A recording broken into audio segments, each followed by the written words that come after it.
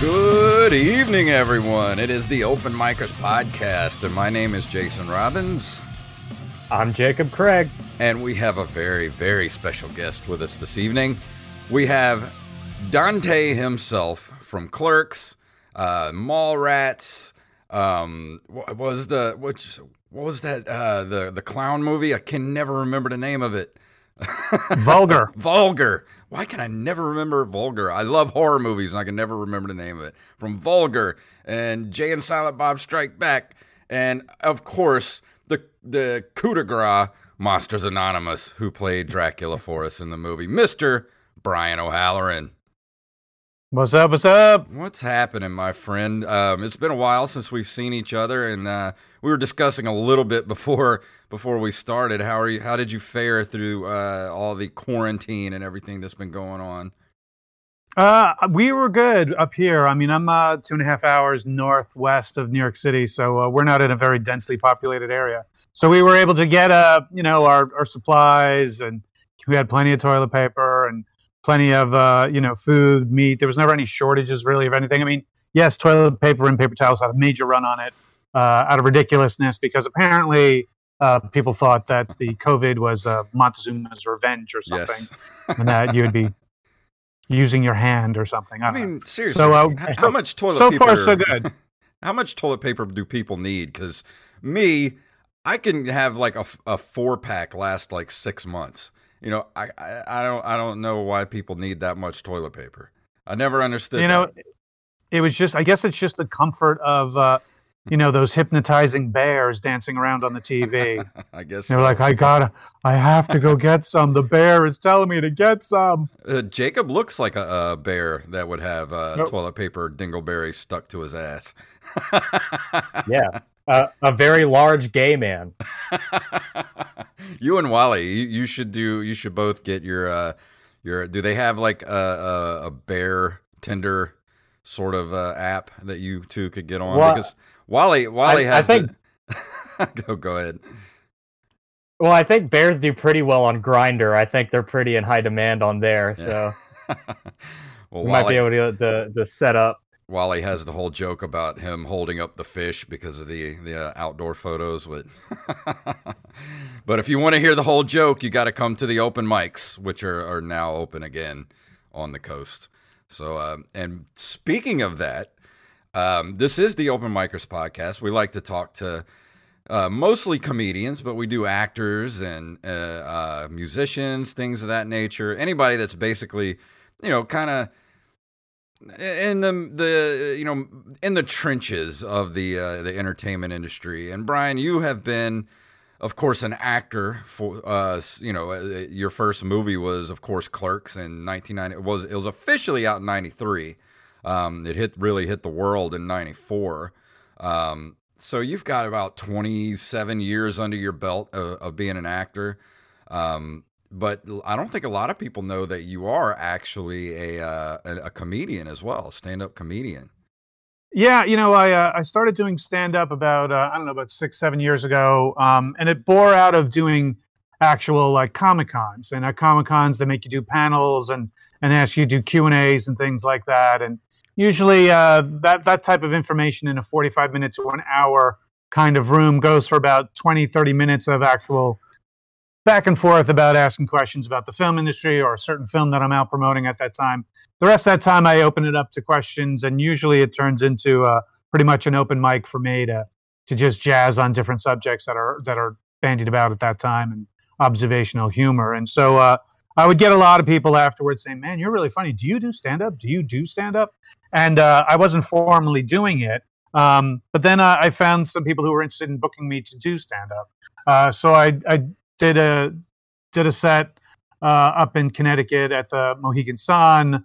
I did a set down in Atlantic City and Bally's. I've done sets at different Comic-Cons as well, where they'll give me an hour to do sets. And I've done a set here at the Stress Factory in New Jersey and a few other places. So it's been a lot of fun doing that. I don't do it as often as a regular, grinding it out city to city comic does.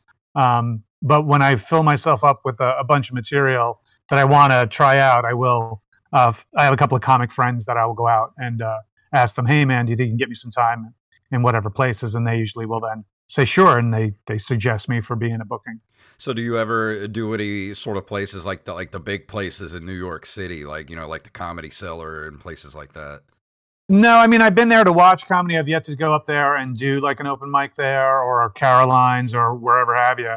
But I've gone to them. And like I said, I do have the contacts if I want to ask, hey, man, I want to go up and do 5 minutes or do 10 minutes. I just haven't really found myself a nice tight 10, 15 minute set that is worthy of those places. Because that's the one thing I don't want to do is I don't want to shit on a stage that has had such greats out there. So, in the meantime, I compile a lot of things. I'll type it up in my phone in a notebook app that I'll work on and see if it works out. I test it out on Diane if she thinks it's funny and some other friends, and then we go from there. I was actually going to ask you that. What's your process? Because that's one of the things I like to talk about on this show. I really like to understand other people's processes. Like me and Jacob have covered ours, of course, a couple times here. The last couple episodes, but what is your personal way that you come up with jokes, write jokes, that sort of thing? Well, it's usually me screaming at the TV about a stupid situation, and then I turn stupid into funny. And Diane will laugh when I get a good laugh out of her. I know I've made some sort of all right, I got to remember that one. She thought that was funny. The whole thing about the thing with the guy on TV.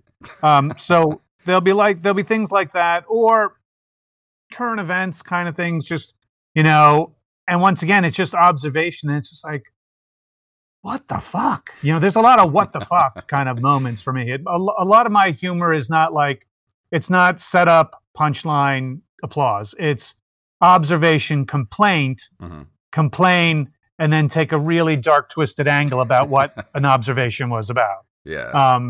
So it's more, Prey, kind of like, Lewis Black, George Carlin, kind of like, well, this is fucking stupid. Yeah. That kind of angle.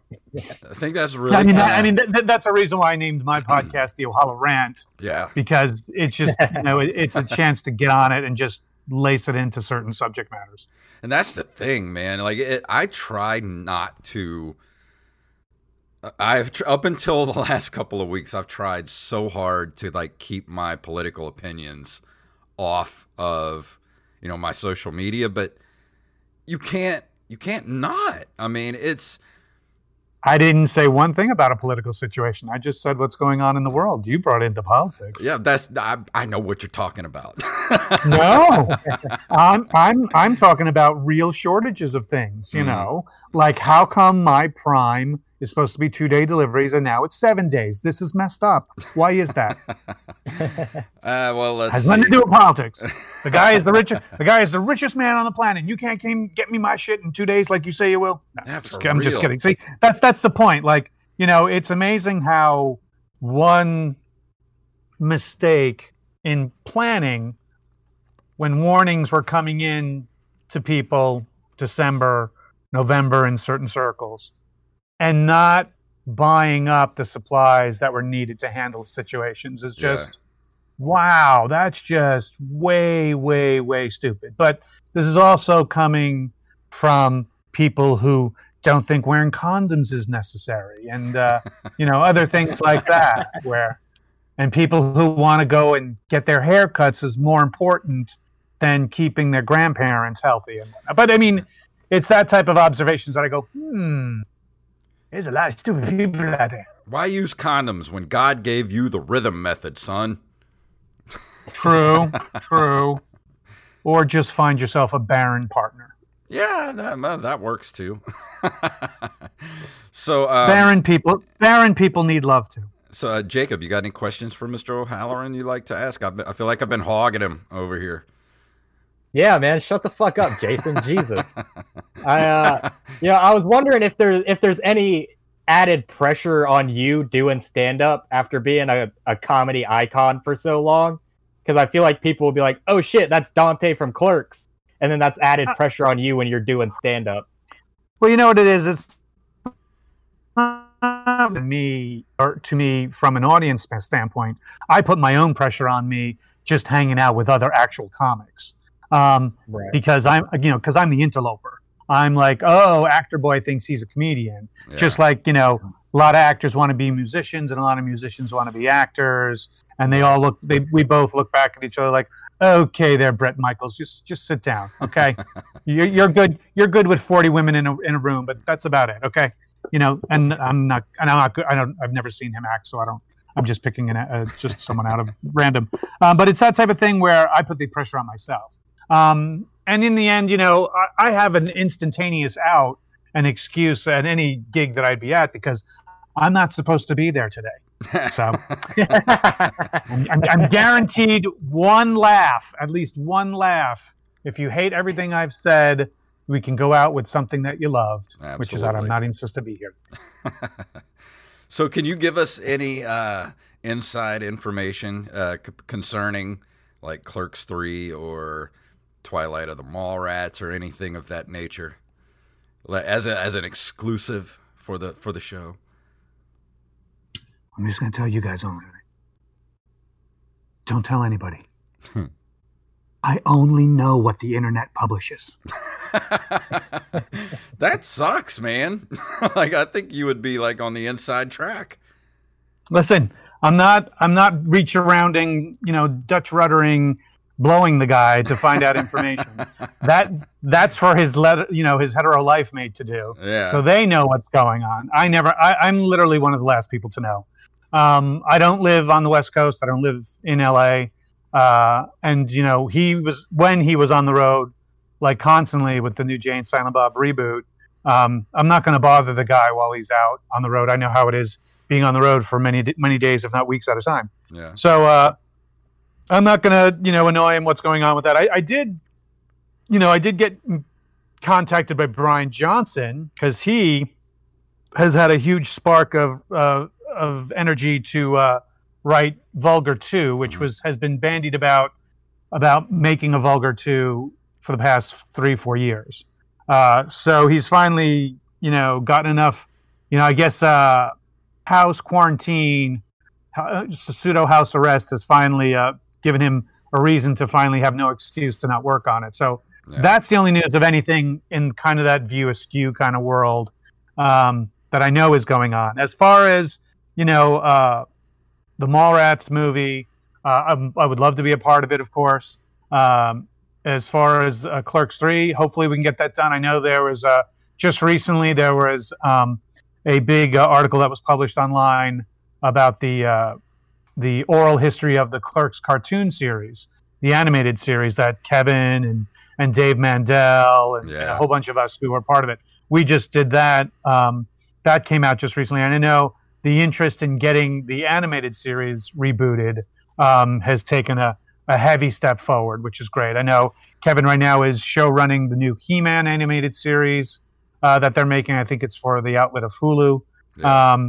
So he's in that animation world in a sense right now, and that same animation house would probably do the Clerks animated series if we were to remaster that, which I think is a perfect step. So I personally would like to do the live action first. Just earlier this year was the first time that Jeff Anderson finally came down from his mountain cave in the upper mountains of California to come out on the road with me. And we did 2 locations. We did our first one in February, which was just outside of Detroit for Astronomicon 3. And then we did GalaxyCon Richmond, Virginia, which was towards the ending of February, beginning of March. And then that's when the quarantine COVID hit the fan, which even then during that show, we had massive bottles of hand sanitizer. I was kind of doing kind of fist bumps or elbow bumps then because I kind of saw this coming as well in January.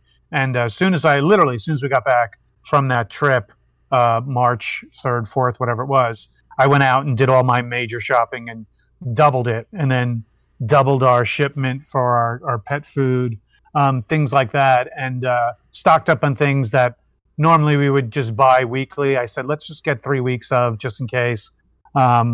And that's how we kind of played it out. Yeah.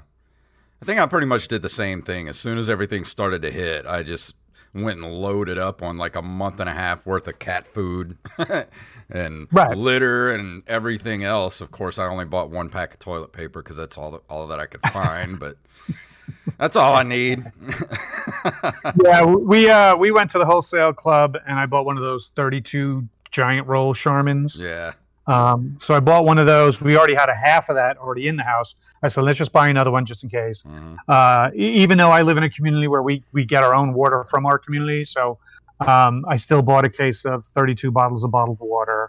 Things like just in case. Nothing too crazy. We bought like a 10 pack of that Purdue individually double pack of chicken breasts that are all individually vacuum sealed. Oh yeah. So I bought a 10 pack of that, threw that in the second fridge downstairs in the freezer. So all right, we have our protein.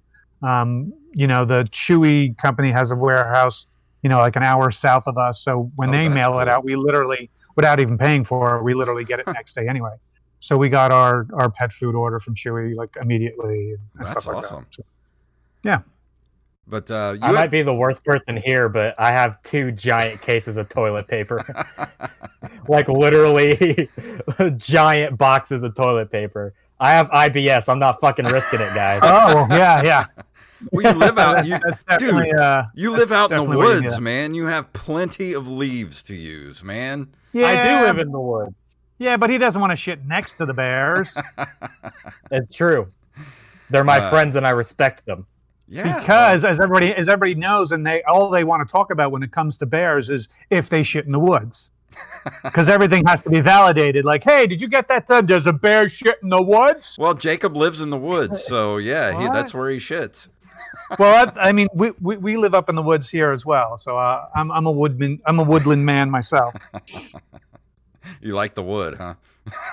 I do. We love it, man. The air up here is so. Plus, I'm at a higher elevation. I'm at 1,700 feet. So we're like the northern end of the Pocono Mountains, where all the ski resorts that are like an hour or 2 hours outside of New York City are. Yeah. So we're just north of that. So we have really great water quality, great air quality. Not that many people, and we do literally have bears and deer and woodchucks and chipmunks and squirrels and foxes and stuff like rabbits and all sorts of stuff up here. Got a few people in the chat room right now. Got one Freddie versus Sale. Freddie versus Saul says O'Halloran ragging on stupid people. Gotta love it. Eric Miller 5000 love the Clerks animated. Own it, perfection. And he says if he sees me at Rouse's again, he's gonna have to make out with me. I guess if you want to. I don't know if you really want to do that, but hey, I won't. Who needs Grindr? Yeah. But yeah, going back to the Clerks cartoon, that's always been kind of one of those. That was one of my favorite cartoons, and I've watched it. I bought the DVD of it 20 years ago, and it's kind of like one of those things like Firefly. Like it just didn't last long enough. And no, it did not. Man, it definitely did not. With streaming and everything, and Netflix and stuff like that. Like that would be the perfect spot for it to live if it was to come back. I think it would do great on Netflix or Hulu or something like that. Yeah, anywhere where we're not being told to edit or clean it up is the best way. If we can, do it where cursing is fine and subject matter is not dependent on the sensitivity training, I think we would work out really well on one of those outlets. So, and the cost of making it back in 2000 when we first made them was something along the lines of like $150,000 an episode, if not a little more. Oh wow! Now the way that computer animation is, and there's so many people in computer animation, like actual artists and stuff. The cost of making episodes now would be a lot less. So I can see it being really economically feasible, even on a platform like a Hulu or whatever, where we would still generate enough ad revenue and whatnot, or subscription revenue to have a fan base to follow it. Yeah, well, with stuff like Toon Boom and things like that, like it, in that art style would work perfectly in Toon Boom, and then you could have 2 or 3 people as animators and knock out 6 to 10 episode season pretty cheaply. I mean, that art style, that animation style would work perfectly for Toon Boom. So I don't see why, Netflix wouldn't jump on that to have that in the roster. Well, that specific art style is owned by Miramax Television / Disney. So I don't know if we were to come back. I don't know if we would have the rights to actually do that exact style, which is very similar to like Powerpuff Girls and stuff like that. That thick border kind of art style. So I know Jason Mewes produced a Jay and Silent Bob Super Groovy cartoon movie with Mr. Stark as the artist on that. And so if we would go something similar to that or what have you, or if, they gave us the rights to really refurbish and reboot it the way it was, which I would prefer because I enjoyed that style as well. So yeah, I mean, it just had a very specific look and tone, and it was just I loved it. And have you ever done any other voiceover stuff? I did a bunch of superlative voices of other characters on Pokemon for a couple of episodes of the TV show, and then 2 of the films itself. I have no idea what the Pokemon world is. I don't know what the plot lines are. I was friends with the American director who they based the sound studio in New York at DuArt Studios, which is one of the oldest sound studios, voiceover places in New York City. And so he brought me in to do different characters of the TV show episodes. And then when they were doing the Zorlok movie and whatever it was, he had me come in and do, once again, some ancillary characters. And then there was a cartoon series in Japan called Joe versus Joe about a boxer. And I did like ring announcing voiceover for that. So yeah, I've done a few different voiceovers for smaller projects, nothing as large as Clerks was, or Pokemon for that matter. But always willing to work on it because it's some of the most fun you can have with the least amount of work put into it. No, that's not a slam against voiceover artists. I mean, you don't have to worry about how you look. You just got to make sure that you don't have a cold and that you sound the way they want you to sound. And that's pretty much it. You walk in, they hand you the script in front of you. It's not like you have to memorize anything, and then away you go. Yeah. So I guess I wanted to ask you because you were kind of the sage on the Monsters Anonymous set, and you do actually do a lot of short films and stuff like that. Do you find yourself being in that position a lot of being kind of like the the older, wiser Yoda character for other actors? I mean, I like to use the word experience. Yeah. not to slam on age. Hey, we're close in age. So. I know I turned a half century just this past December, but yeah, you know what? I do like working on a lot of independent features, a lot of independent projects in general. I just worked on an independent pilot that Ernie O'Donnell is producing.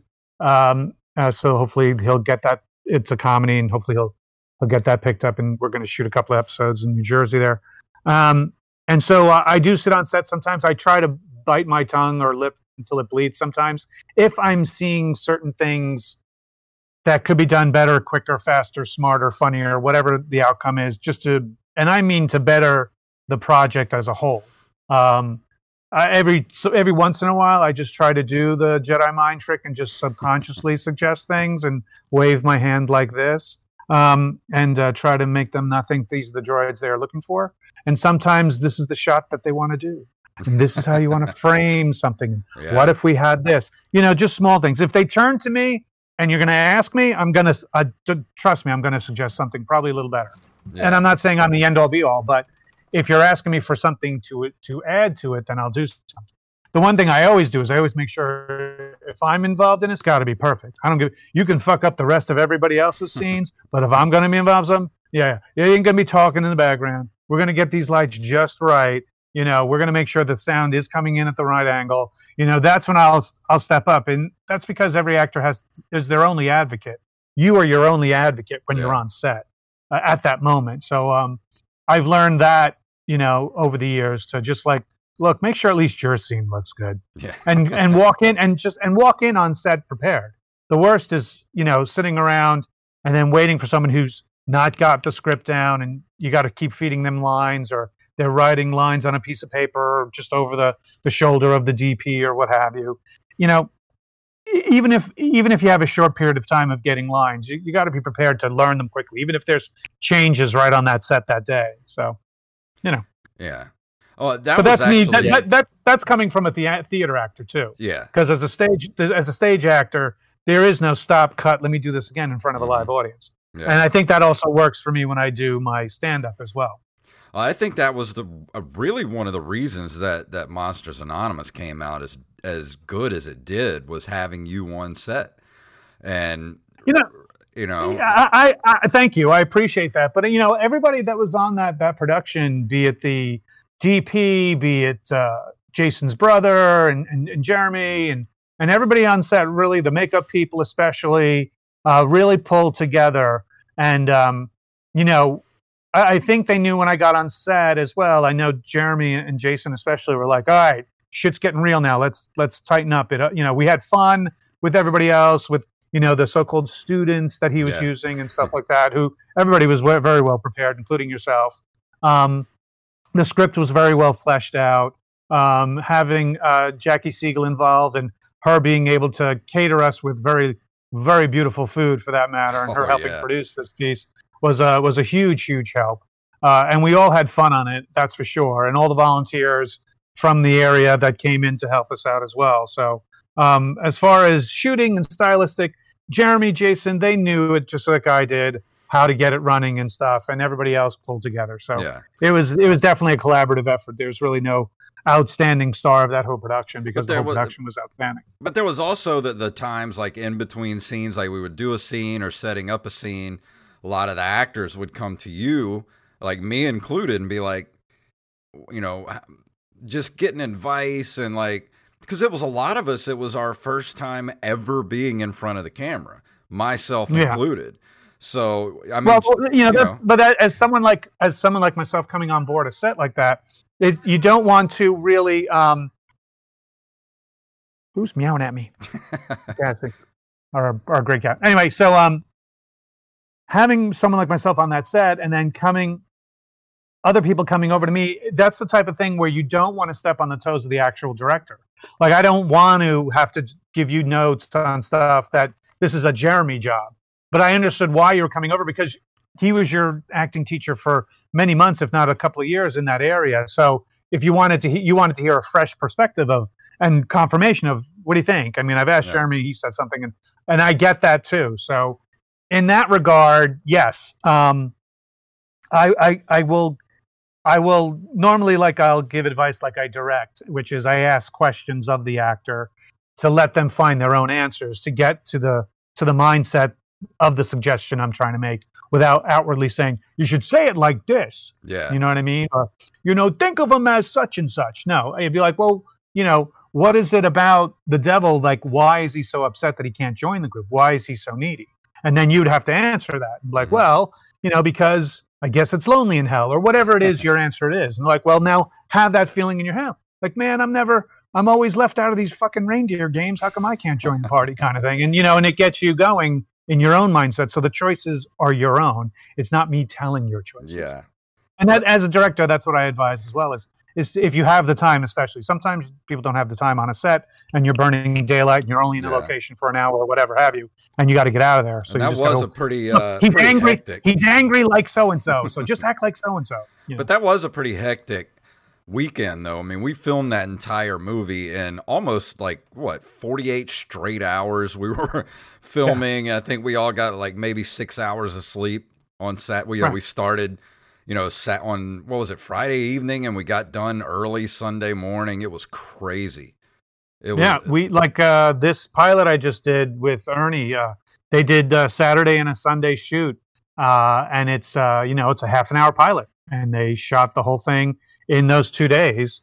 And they had me for, I had 2 scenes, and they had me for 4 hours there, and they shot me out so that they could shoot the rest of everybody else after that. Yeah. But it's that type of thing where, and it was a location where they only had for those 2 days.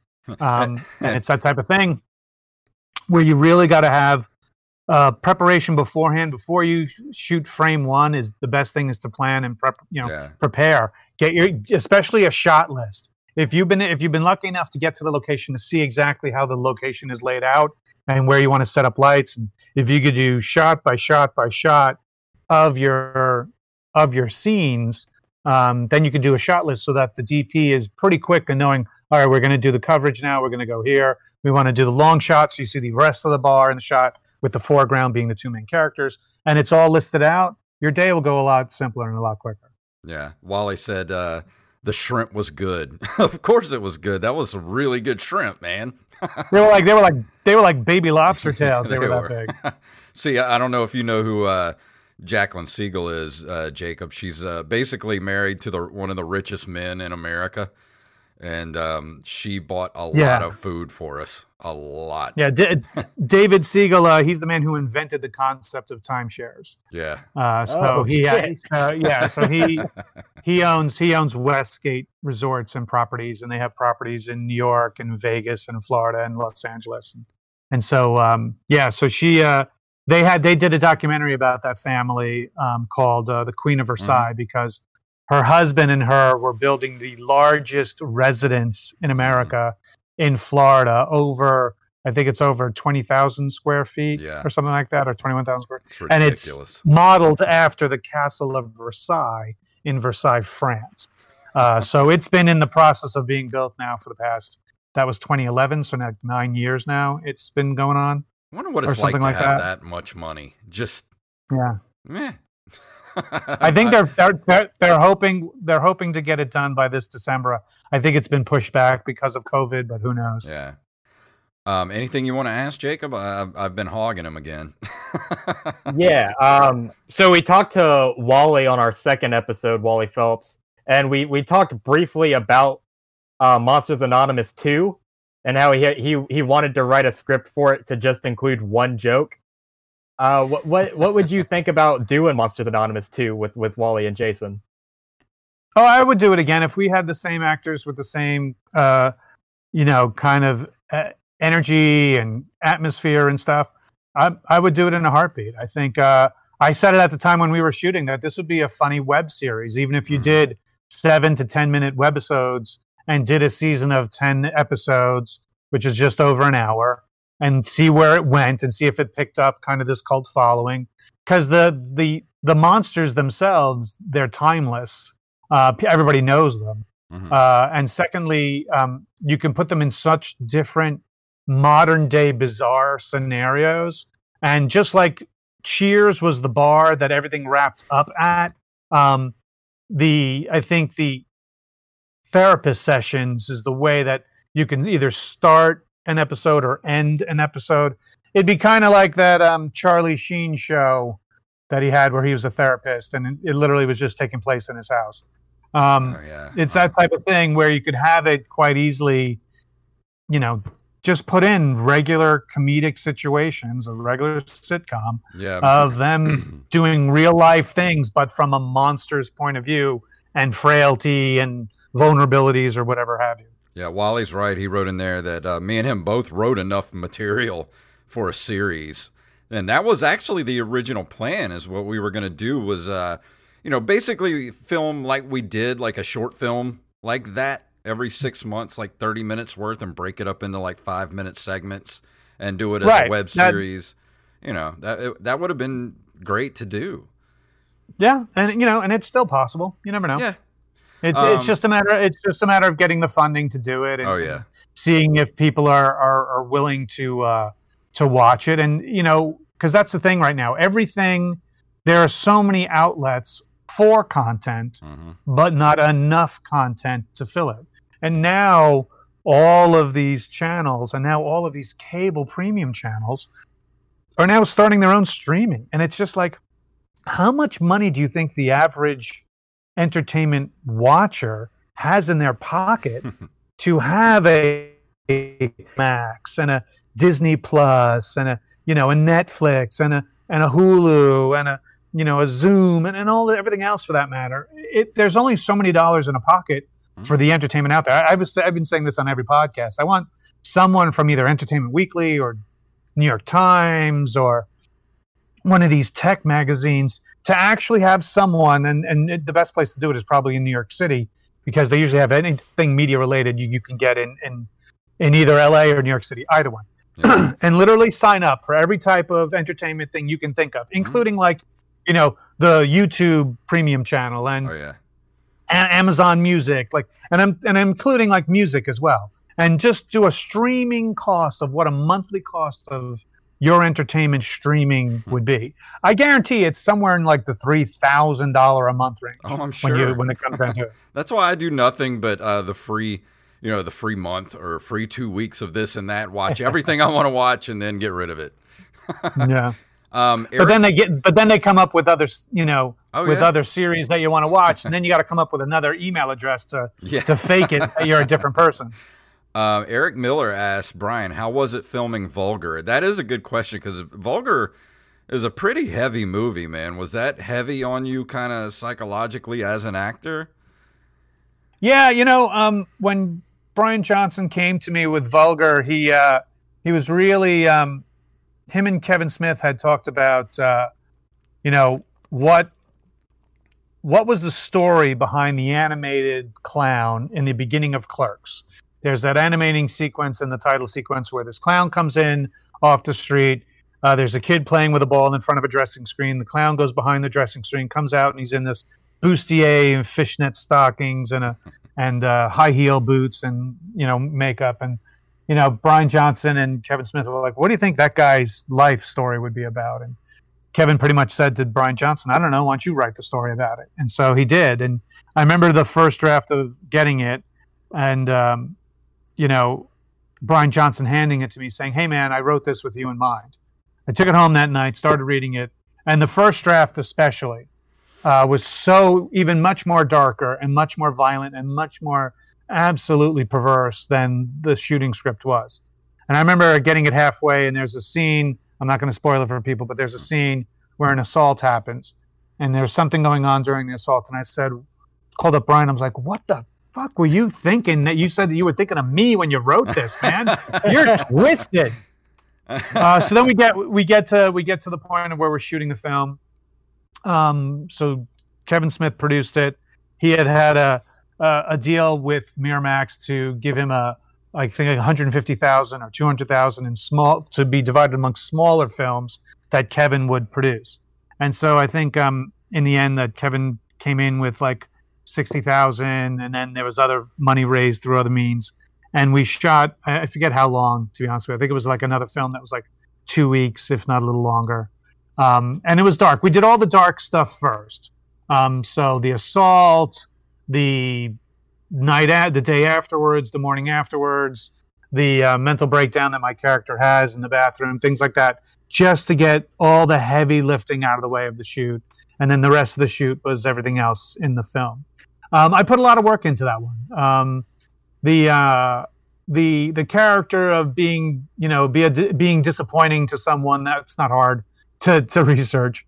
The research I did do was about being a man and being assaulted the way he was, and the ramifications and the mental scarring that happens afterwards after that. So I did research into that, and it's dark, and it's a subject that's not talked about openly. Yeah. And so and then when it came to shooting and stuff like that, and being in makeup, because I have to be in a makeup chair sometimes 2.5 hours at a time, especially after the assault where I'm in makeup and I get assaulted, the makeup is all disheveled. So, and we broke that up into 2 days of shooting. And so to match up how I was after the physical, first fresh hitting to where it landed with the makeup, my makeup artist had to duplicate that exact distressed kind of look and stuff like that. So I would have to get into my mindset about that while doing that, and sitting in the makeup chair and, getting in my mindset while the makeup artist is doing this stuff, and tears are just streaming down my face because I'm getting into that mindset. And the makeup artist is like, "Oh my God, honey, are you all right? Is there something wrong?" I'm like, No. And Diane was with me at the time as well, because she was a part of the film as well. And she'd be like, No, he's just getting where he needs to go. Okay, all right. And we would continue on. So I like the idea. I know that Brian Johnson came out with a sequel to it, idea that he had like about 5 years ago, and it was really good. it was good. And then he decided to scrap that draft of a script, and then like a year and a half later came to me with a fresher perspective of what he wants to do with it, and it's really good. I think it works into a place and time where we are, and it'll seem to work for what we're looking to do. I think we're going to have a much bigger budget this time. Yeah. I know everybody he's asked to be a part of it has said yes already. So, hearing from him just this past week that he's working on it is really encouraging to me. And I even said that back to him in the text. I said, "Oh, good. So at least now I have an answer for everybody who keeps asking, hey, man, what's going on with Vulgar 2?" So. Didn't they just, wasn't it the 25th anniversary or 23rd, something like that just happened? No. Well, it came out, I think, in 2000, so it would be coming up on its 20th. Yeah. So, wow. I didn't know if they were coming out with like a up-res Blu-ray version of it or anything with like some extra stuff. Well, if they are, I haven't heard about it, and that's through Lionsgate. Lionsgate has the rights to that movie, so that would be up to them. I know that I can still, because what I do is I sell them. I sell DVDs with my signature on it, and I get them directly just from Amazon. I don't go through a warehouse or nothing like that, so I pay the retail price for it, and I can still get it through Amazon. And what I do is I get the theatrical release, which is the uncut version of the film that we prefer. We made a rated R version because back in the day, and you kids can ask your grandparents, there was a place called Blockbuster Video. And this place only allowed rated R movies and lower, nothing above a rated R. So Brian Johnson and Scott Mosier made a rated R version of it, which I don't recommend. I recommend the unrated version. Yeah. That's a great movie. You guys in the chat room, if you've never seen Vulgar, go. I'm pretty sure you can rent it like on iTunes and stuff like that. So, I think it's on Amazon Prime, but I think that's the rated R version. I mean, there's not a lot cut out, but it's just the flavor that we were really originally intending is not there. Yeah. And I have so many good stories I'd like to share about, my adventures with Brian. Like when we were at the Hang On to Your Shorts Film Festival a few years ago, and that's where I found out you were a comedian. I didn't even know you were a stand-up comedian until then. And you told me, you're like, I've been doing stand-up comedy and all that stuff. And you were the host of the awards ceremony. Right. I had emceed the awards ceremony for a couple of years for those guys. Yeah. And so I go up there and I find out basically what the hit films were if I haven't got a chance to see them. And then I just start riffing. And, as you saw yourself, it works out sometimes. Yeah, and we actually won 2 awards that night. Brian actually won Best Actor in a Comedy, and we also won Best Ensemble, which I do not have it handy. I think it's downstairs. But mine's over on my bookcase. So. But you had won the Best Actor, and you gave your speech and everything, and then it came down to it, and I was there with my friend Joey Image, and you guys were doing the Best Ensemble, and we won, and I was like stunned, and I was like, oh, well, Brian will accept it. And then Joey's like, dude, go get your damn award, man. So like I run up on stage and I had no idea what to say. I was like, most of the night were people that, all these like professional filmmakers and people that have been doing, film after film and been in, festival after festival doing these long speeches and stuff. And I just get up there and I'm like, thank you, Brian. Thank you, guys. Good night. And I like run off the stage, and Brian was like, that's the shortest speech I've ever heard in my life. I'm like, oh, I didn't know what to say, man. I was scared to death. But it was fun, though, man. It was like one of the best nights of my life. It's always good to thank your fellow crew and producers and your writers. It's always good to, if you have certain people you want to highlight, thank your parents, of course. Thank who's ever your date that night is, if you want to get laid. Things like that is usually a standard way to have a humbling kind of speech and to thank all your other members who are nominated for this category. And everybody deserves this award as well. But I'm glad you saw that I would be set apart from whatever. It's a good, just basic way to get around it. Bill Lyons. Not like I've won tons of awards. I've literally emceed tons of award ceremonies. I used to be the regular MC for the Long Island Film and Television Festival. I've done the Garden State Film Festival. I've done the Asbury Hang On to Your Shorts Festival. So emceeing and me, that's old school to me. I can do it quite easy. What subject are we doing? The dog food awards? You got it. I got this covered. Whatever. Let's do this. Tipple and Bits. Here we go. Bill Lyons from Lyons Den Media has joined us, and he said, did Brian get me into stand-up? And no, actually, but that was around the time that me and Jacob did our very first open mics together. Like me and Jacob both did our very first sets together. That was the first time we met, but I didn't know it was him until, like 3 years later or 2 years later. And I was like, oh shit, that was our first night together. That's weird. But yeah, we never really talked much after that because he sucked. Well, you suck too. But one of my favorite stories of Brian was when Jay and Silent Bob reboot was being filmed in New Orleans, and nobody knew that all the original, like 90% of the cast of Clerks was in New Orleans, and nobody was supposed to know they were there to do their cameos. But I knew Brian was going to be in town, and I was actually in town. I was not in the movie as an extra or anything, but I was actually in town with a friend of mine for St. Paddy's Day. And I knew Brian was going to be in town, so we got a hold of each other. And Brian was like, well, come down to the, where were you staying, the Hilton? Yeah, the Hyatt. Yeah, the Hyatt. And so I hooked an Uber across town, met up with Brian, and I walk in, and of course I already know Brian, but I walk in, and then I see Scott Schiaffo sitting there. If you don't know that name, he's the Chulies Gum representative from Clerks. Who else was there?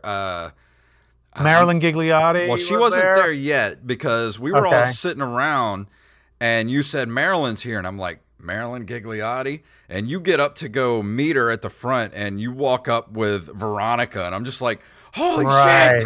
I'm sitting here. So it was Scott Schiaffo, Ernie O'Donnell, yes, yeah, who's Ernie was Rick Darris, and then the guy who was Finger Cuffs from Chasing Amy, who's his cousin Johnny, who's Kevin's cousin Johnny.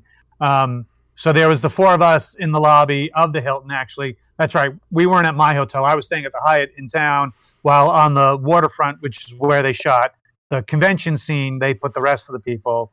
That was Scott Schiaffo, Marilyn, and Ernie and Johnny were staying there. So I was in their lobby. That's right.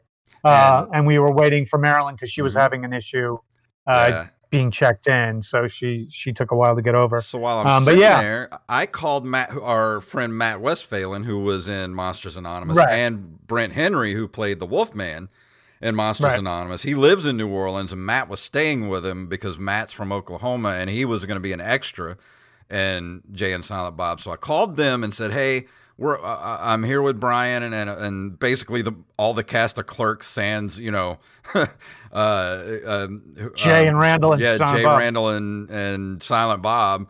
And they were like, all right, well, we'll meet you guys. So we all met at the brewery place. The brewery, the German place. Yeah, and we were just sitting around, and all you guys were just talking about like Clerks behind-the-scenes stories.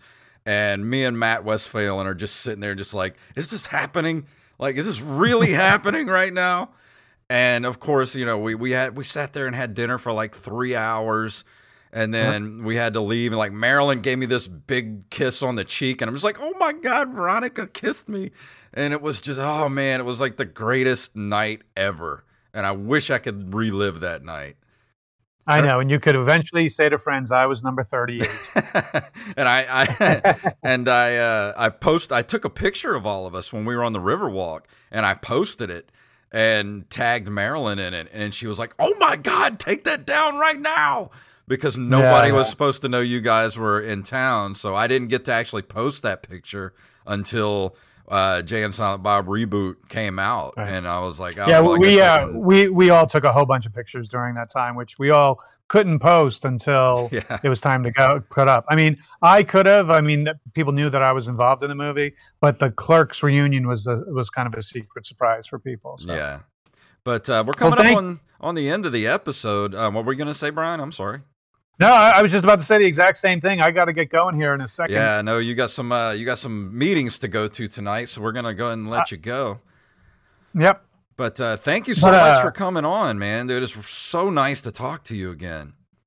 Same here, man. Thank you for having me on. If anybody wants to follow along what I'm up to, this is the best way to do it. Twitter is Brian C. O'Halloran on Twitter. It's the same thing on Instagram. It's also here on my Discord channel is Brian C. O'Halloran and Twitch. And then the Brian C. O'Halloran on Facebook.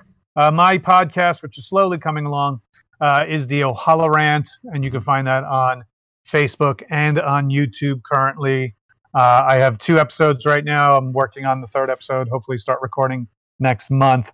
But otherwise, I've really enjoyed, as always, hanging out with you. Yeah, man. And hanging out with everybody down there. And hopefully, yeah, if you want to do more of the Monsters Anonymous, yes.